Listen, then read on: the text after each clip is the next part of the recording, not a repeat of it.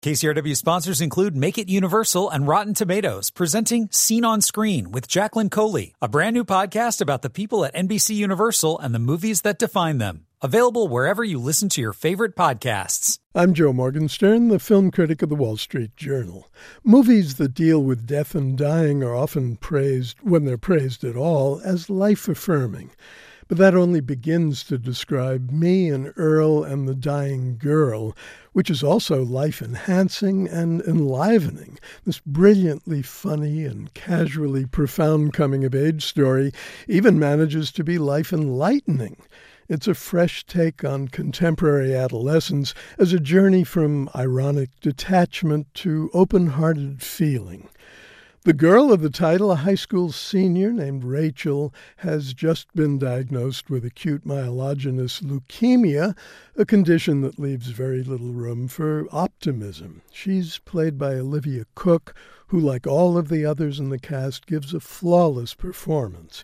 The me of the title is Thomas Mann's Greg, an articulate, emotionally evasive, almost graduate, who opens the film by saying, "I have no idea how to tell this story." It's mainly his story, although Rachel plays a complex role in it. R.J. Seiler plays the charmingly taciturn Earl. He's Greg's only friend, although Greg avoids calling him that for fear of confirming an emotional commitment. What sets the plot in motion is the deadly goodwill of Greg's mother, who's played with delicious earnestness by Connie Britton. She begs him to spend some time with his mortally ill classmate as a kind of public service. Rachel's mother is hilariously rageful for reasons marital as well as medical. She's played by Molly Shannon.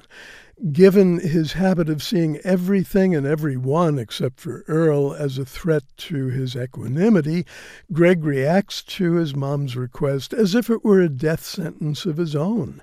He does have the courtesy, though, to tell Rachel the truth about his sudden interest in her welfare. It's not about her or her illness, but about him and his desperate need to get his mother off his back. That's a terrific comic premise, and it plays out in surprising ways. A wacko inequivalence between Rachel's fear of death and Greg's existential terror of going off to college. Her understanding of his sense of inadequacy and her efforts to help him through it, and above all, a documentary that he and his buddy Earl set out to make as a celebration of her life, even though the only films they made are dim little parodies of movies they've admired, like The 400 Bros or their sock puppet shocker, A Sockwork Orange. There's so much to admire about Me and Earl and the Dying Girl, which was directed wonderfully well by Alfonso Gomez-Rejon from Jesse Andrews' adaptation of his first novel. I love how the movie plays fast and loose with our expectations and how it does what only movies can do. Pick us up, spin us around, and in the course of 105 minutes, rather than a season's worth of TV episodes, leave us giddy with pleasure. Hooray for un-Hollywood.